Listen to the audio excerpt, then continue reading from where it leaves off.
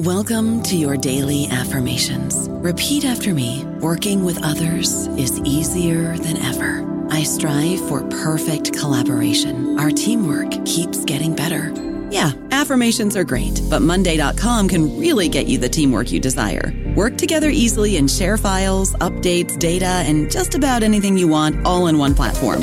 Affirm yes to start, or tap the banner to go to Monday.com. Welcome to the New Books Network.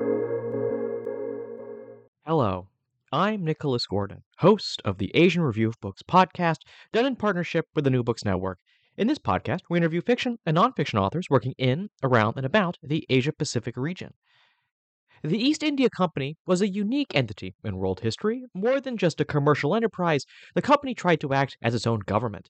Not many at the time, whether legislators or company officials in London, and certainly not those in India, thought this was a great idea. As Joshua Ehrlich notes in his book, The East India Company and the Politics of Knowledge, the company hit upon a novel justification for its work. It was committed to the pursuit of knowledge, and that was why it needed to merge commercial and political power. Josh is an award-winning historian of knowledge and political thought with a focus on the East India Company British Empire in South and Southeast Asia. Currently, he's a professor of history at the University of Macau. He received his PhD and MA from Harvard University and his BA from the University of Chicago. His many articles appeared in journals including Past and Present, the Historical Journal, Modern Asian Studies, and Modern Intellectual History. Today, Josh and I talk about the East India Company, how it tried to make knowledge part of its responsibility, and how the politics of knowledge are still relevant today. So, Josh, thank you for coming on the show today to talk about the East India Company and the politics of knowledge. And there's a reason I kind of started by naming the book's title, because I did want to ask about this idea, the politics of knowledge. What exactly do you mean by that idea? Well, thanks so much for having me, Nicholas. I'll jump right in. The politics of knowledge has become a sort of catchphrase, and it's used in various different ways. And I'm using it with the sense that I want to contribute to that discussion around exactly how knowledge can be used for political purposes, how knowledge is political. We think of knowledge as being pure and free from the contamination of politics. At least this is a more traditional view. Since Foucault and many thinkers in the 20th century, we might be more skeptical of such claims. And yet it's striking to me, and was striking to me when I set about writing this book, that while we have phrases like knowledge is power, and we have a sense that knowledge and power may somehow be related, the field of political thought, the history of political thought, has not dealt much with knowledge as an analytical category. And meanwhile, the new history of knowledge, another direction in the field of history, has not dealt much with political thought, with ideas about knowledge. And so while there's this burgeoning literature, I think I can say that now, burgeoning literature on the politics of knowledge and how knowledge may be political, we don't really have a sense of the history of thinking about the politics of knowledge, both because of the limitations of the history of knowledge and those of the history of political thought. So what I want to do in this book is, first of all, deal with political ideas about knowledge used and marshaled and developed and articulated by the East India Company and its interlocutors on the one hand, and on the other hand, develop an approach that can be used in other historical contexts for thinking about those political ideas about knowledge. I think indeed that we're not the only ones now in the 21st or late 20th centuries who have been articulate on this subject, who are able to conceptualize knowledge as a political tool or as having a politics to it. I think many historical actors have been highly articulate on this subject as well. And to the extent that we have not looked at their own understandings of the politics of knowledge, looked at their own ideas about knowledge and how they were used in politics, our own conversation now is going to be impoverished. And so that's really what I want to do in this book, beyond delve into the world of political thinking about knowledge that the company was part of. I also want to say that there's a long and rich history of thinking about the politics of knowledge that our own present conversations would benefit from uncovering. Maybe I'll ask about kind of the first half of your book's title, which is the East India Company.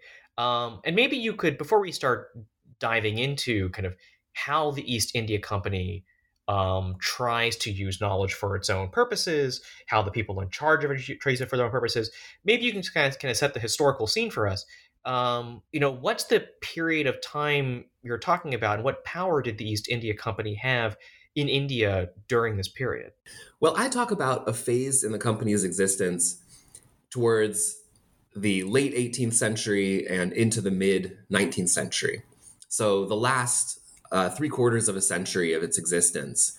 It was founded in 1600. Its royal charter dates back to that year, but it transformed dramatically in the next 2.5 centuries until it was finally wound up in 1857-58. So by the later 18th century, this was really not just a mercantile outfit. According to recent scholars, it was never simply a trader. It had always managed certain functions, administering law and making law for its officials and people who lived at its trading posts, managing complex things like minting coinage. It had a lot of rights and privileges that we might now associate with a state. So from its very beginning, it had these rights as a sovereign as well as a merchant. These mattered a lot more, however, from the middle to late 18th century when it started dramatically expanding its territorial footprint. So for a while, its operations had been limited to small coastal trading enclaves, basically trading posts where it would assemble and send out goods for trade. But by this later period, it was also ruling territory. It was ruling over a population of tens and eventually over 100 million Indian subjects, and also subjects in East and Southeast Asia on a smaller scale. It was collecting revenue from agricultural activities, from the land across these territories. It was waging war, raising large armies. It was engaged in all kinds of activities that drew upon it political criticism, both in South Asia, the heart of its operations in Asia by this point, and back in Britain. Critics, commentators on both sides of its operations argued that a merchant could not be a sovereign, that it was ill-equipped, it was ill-suited to taking on all of these responsibilities of government, and that it needed to be dramatically curtailed. It needed to be, if not having if not have its charter revoked, it had to be dramatically reformed. And so you get a wave of criticism in Britain made by luminaries of the Enlightenment like Adam Smith and Edmund Burke. And you also get critics in India arguing that this is not a good ruler. It's not doing the things that Mughal rulers in the past had done, for instance. So due to this criticism, the company, I argue, has to find a means of legitimating its continued commercial and political power. This union of commercial and political power and rights is under threat as never before in this later period. And it needs political languages, political ideas to legitimize itself. And that's where it turns to knowledge. Well, then let's talk about knowledge then. So, why did the people in charge of the East India Company, at least in India, care about knowledge so much? How did that help their and the East India Company's goals? Knowledge had always been a part of the East India Company's activities since its very origins. You can think about, for instance, the need to understand the currents, to have well-mapped routes, to understand certain languages that they needed to engage with rulers and with trading partners in Asia. So there were always ways that the company needed to know languages, needed to have a kind of grasp of the science of navigation, and of astronomy. So knowledge was always part of its activities for practical reasons. And we can also find evidence from the 17th and early 18th centuries of the company making some hay out of its knowledge patronage, its scholarly patronage, burnishing its image with this fact that it was patronizing an official historian and an official hydrographer and employees like that. And this points us to the fact that knowledge was a sort of public good that the company could lay claim to. It could say that it was not only in business for itself and for its shareholders, but also for a larger public back in Britain. This becomes much more important, however, when the company is under this incredible strain from the late 18th century, and at the same time when it has access to a much greater variety of scholarly collaborators in India, of land to survey and gather specimens from. When it's established as a much bigger operation in India, it has access to more knowledge, and it's also under greater strain in this period and needs to stress even more all the public good that it's contributing to, that it's providing. And this is where knowledge comes in. So the East India Company's first Governor General of Bengal, who's supposed to assert its power in a newly direct way in this large province in East India, which the company has conquered and really made its foothold for further expansion. This Governor General, Warren Hastings, is the one who articulates what he calls a system of conciliation. This is a way that he's going to use knowledge to buttress this embattled company. He says that by patronizing European scholar officials in the company's employ and Indian scholarly elites that it has access to, he's going to pacify, he's going to win over political classes, both in Britain, who are often connected with these scholar officials and interested in what they're publishing, interested in the knowledge they're sending back, and political classes in India, who are similarly connected with these Indian scholarly elites, largely pundits, Hindu learned elites, and Malvis, Muslim learned elites. So Hastings says that all of his scholarly patronage, which ranges from building a madrasa to sending expeditions to Bhutan and Tibet to compiling Indian laws, all of this has a political purpose. Its purpose is to conciliate these political classes in Britain and in India. Conciliate is an interesting term. It's an interesting concept. It is rooted in both British and Indian political thought. So we can find that people like Edmund Burke are using this term to talk about how to manage a large political community. Burke famously uses it in the context of a speech on these restive American colonies that are at the verge, when he's making the speech, of going to war and breaking away from Britain. He talks about the need to barter, truck, and huckster, to deal in a commercial way with these colonies. Even a great despotic government, a grand empire, he argues in Parliament, needs to act kind of like a merchant. So conciliation, in this use by Burke, is a kind of commercial mode of politics. At the same time, it has a double definition. It's something that a king can do. It's something that a great ruler can do, winning over subjects, condescending to them, and bringing them on board. And so this very term mixes the two functions of, or at least blurs the two functions of sovereign and merchant, something that's very appropriate for a company state, for the East India Company, which is both a sovereign and a merchant. So it's rooted in both British and Indian political thought. I didn't mention the Indian side of the equation, but there's a concept that comes from Persian called sulikul, which was famously deployed by Mughal rulers and often translated in this time as conciliation. So there's a South Asian and Indian side to the lineage here for this concept. And it also, conciliation does, blurs the roles of merchant and sovereign. It combines them, and thus all the more supports the company's state, the very thing that is so much needed at this time of great pressure and criticism on the company. And so Hastings marshals these ideas about patronizing scholars into what he calls a system of conciliation. He has such success with this, spreading this idea and enacting it, that it remains influential in company politics for much of the next 60 years. This is really the astonishing thing, is that this has a long afterlife, even after Hastings returns to Britain in 1785.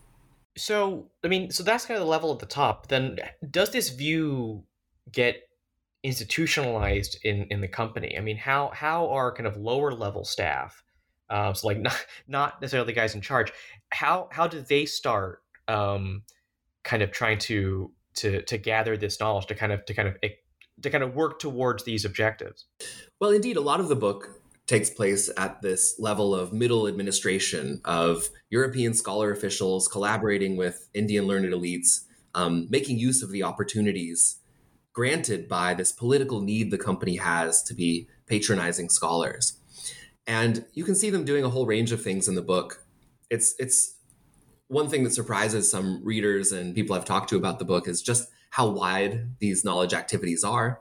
So we have people like the young Scottish envoy, George Bogle, being deputed on this survey of Bhutan and Tibet, collecting everything from botanical specimens to descriptions of the landscape, being asked to record observations on the manners and customs of the people he encounters.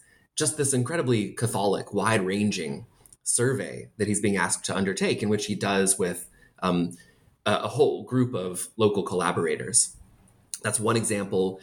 Others would involve things like the Calcutta Madrasa, which Hastings sets up, and the Benares Sanskrit College, which he starts to set up and it's completed by his successor. These are institutions that are educational in their purpose, but really are largely set up to patronize a set of learned elites who are going to act as the professors and heads of these institutions. So we have educational institutions, we have surveys. We also have a third example I've mentioned already, the compiling of Hindu and Islamic laws. And this brings in a whole range of legal scholars among pundits and Malvis who are called in to translate and interpret laws that can then be enacted.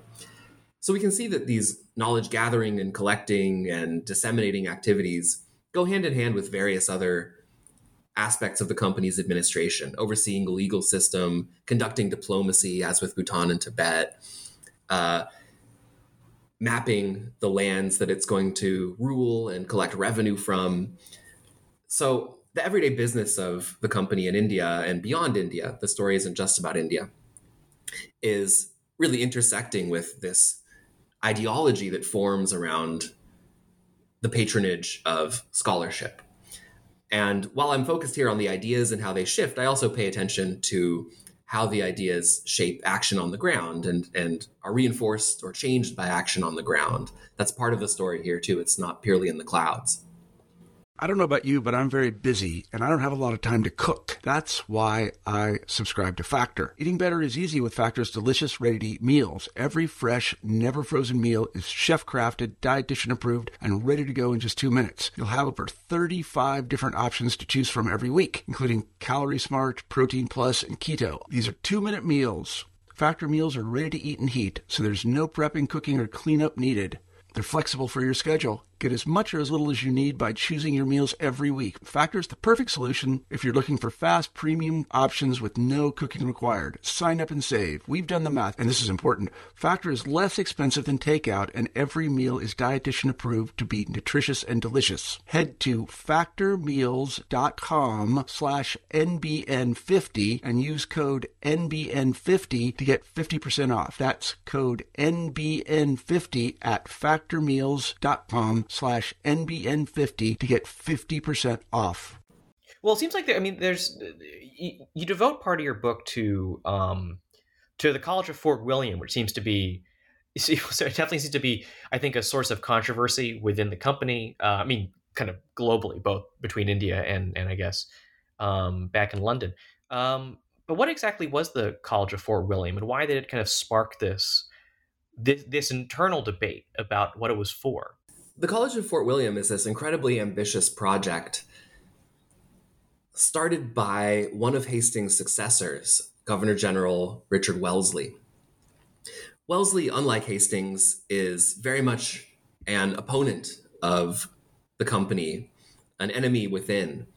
He is opposed to the idea that the company should still be both a merchant and a sovereign. He, like many commentators at the time, finds it ridiculous.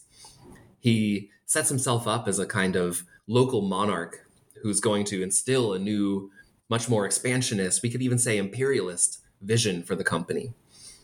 And the College of Fort William is one of his greatest vehicles for this new vision of the company's empire in India.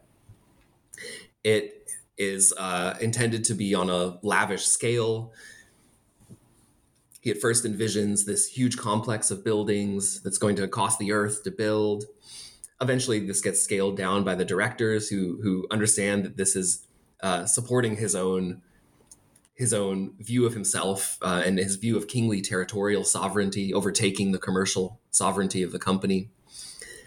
But even things like the curriculum of the college, which goes well beyond commercial knowledge and includes basically a very liberal education in all the things that young civil servants should know to govern a territorial empire. This is seen as a threat.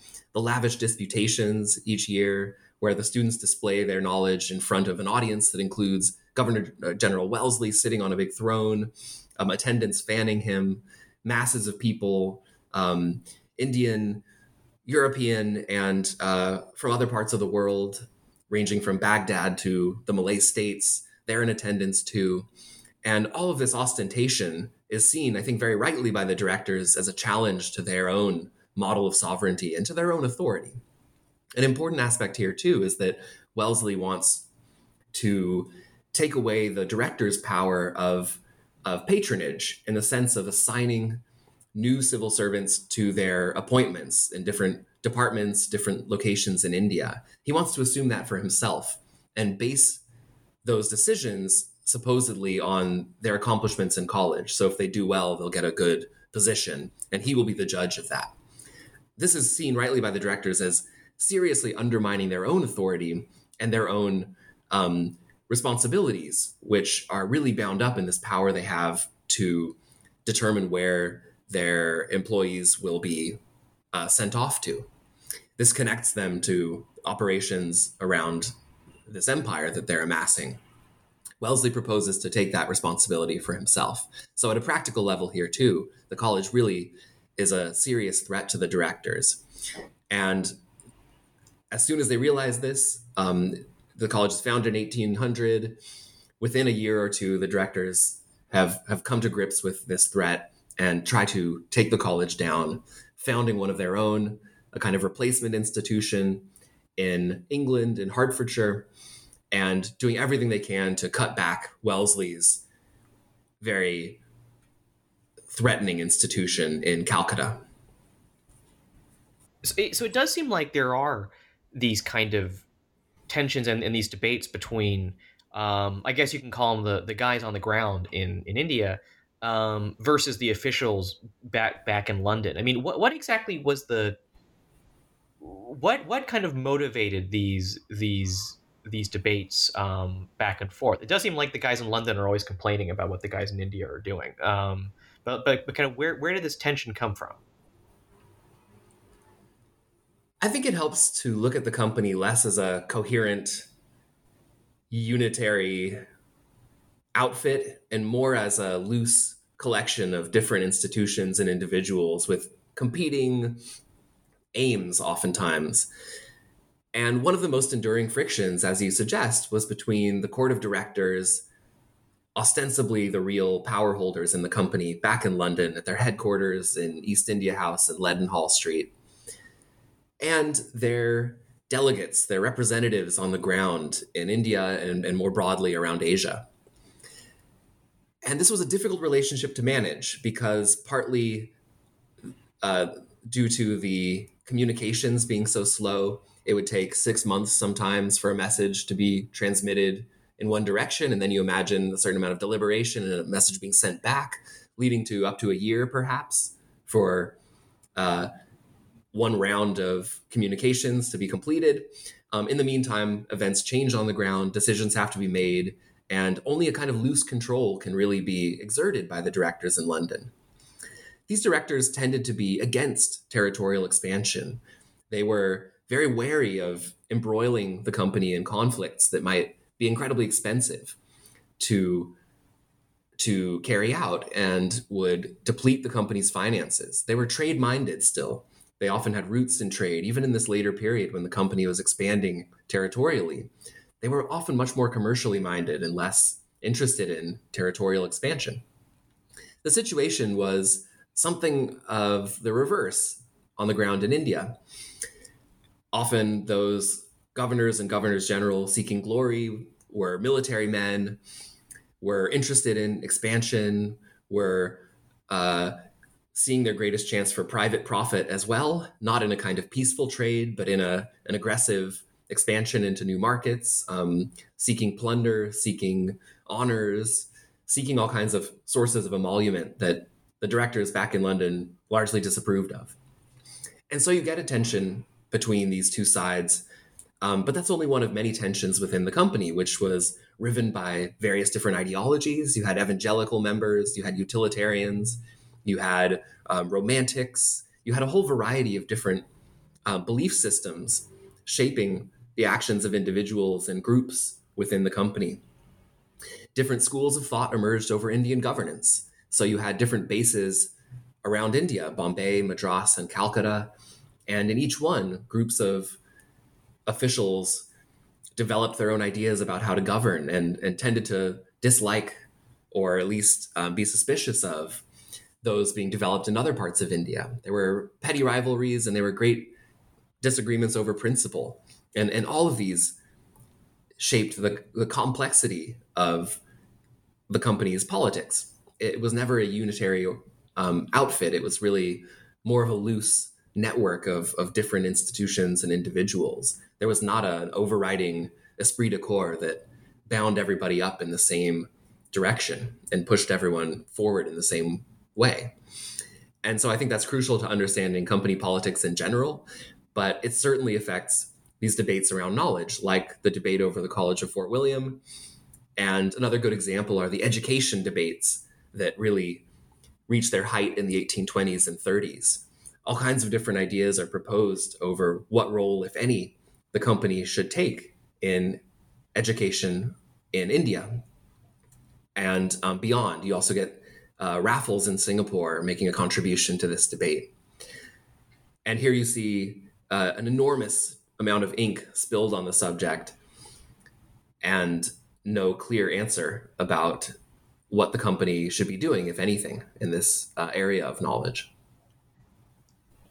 So I want to kind of end by jumping to the present day.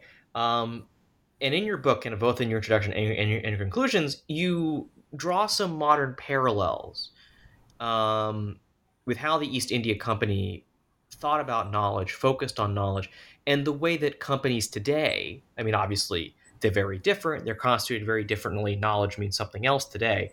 But you do see some parallels between what the East India Company did and what companies do today.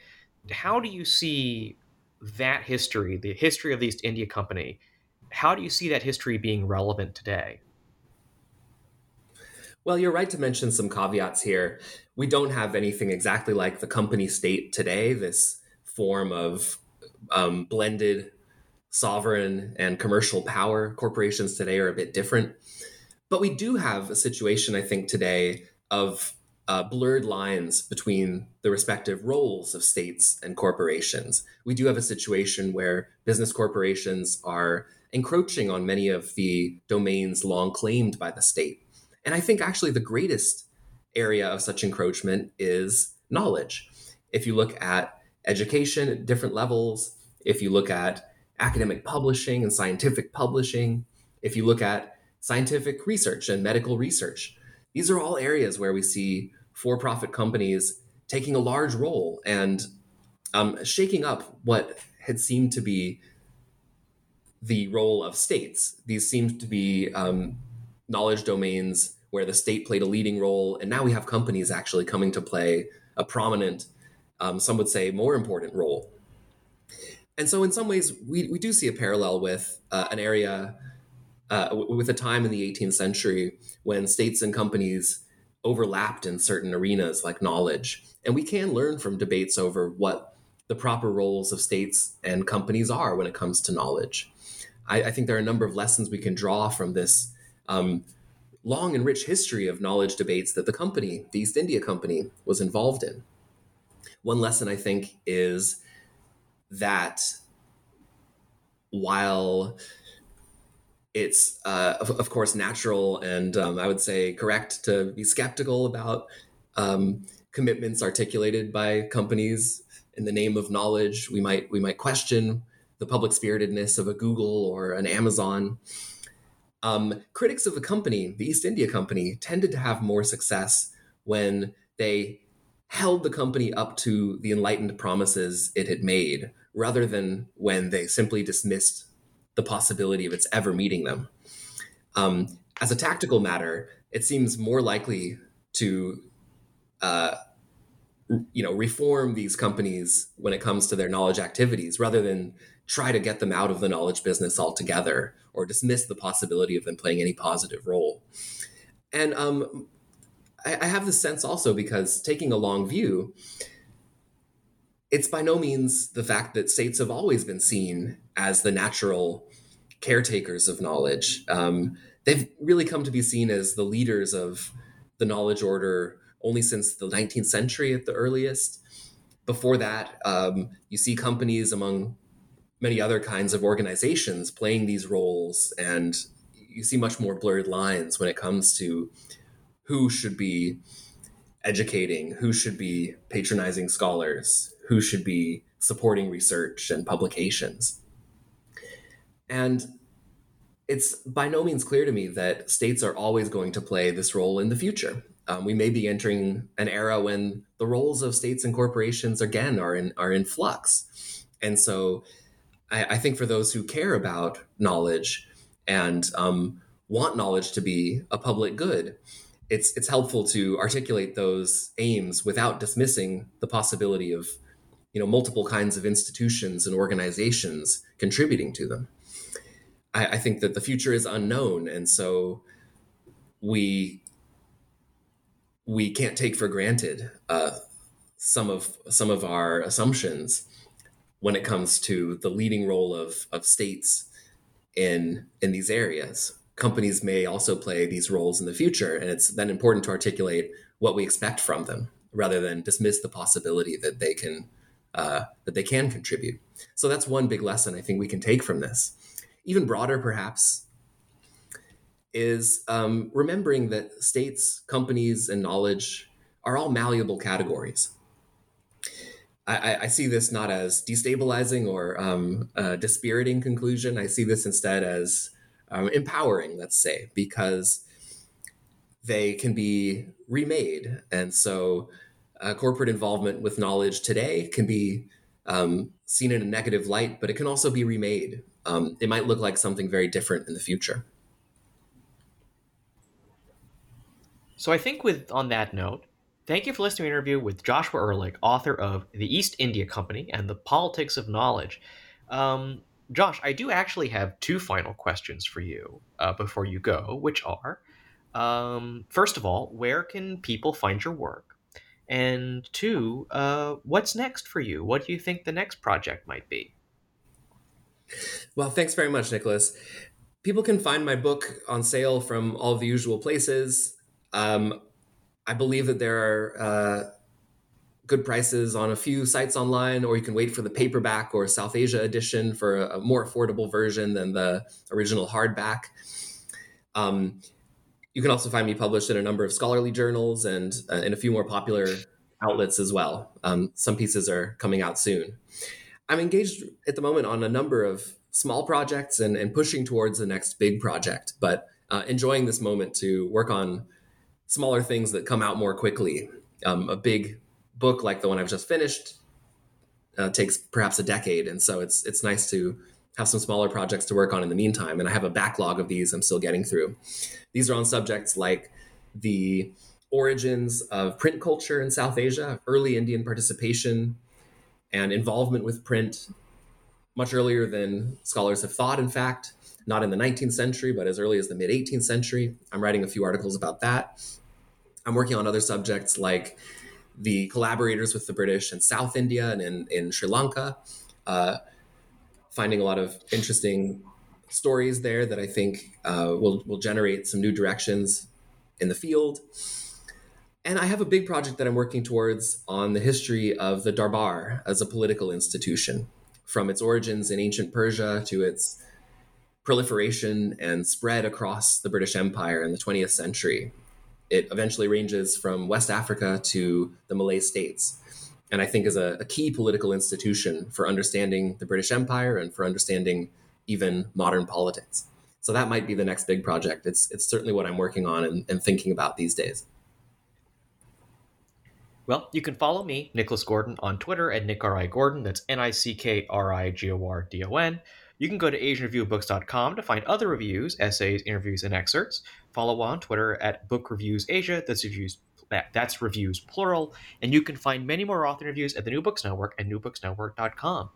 We're on all favorite podcast apps, Apple Podcasts, Spotify. Rate us, recommend us, share us with your friends to support us interviewing those writing in, around, and about Asia. Next week, join us for a conversation with Gregory J. Wallance, author of Into Siberia, George Kennan's epic journey through the brutal, frozen heart of Russia. But before then, Josh, thank you so much for coming on the show today.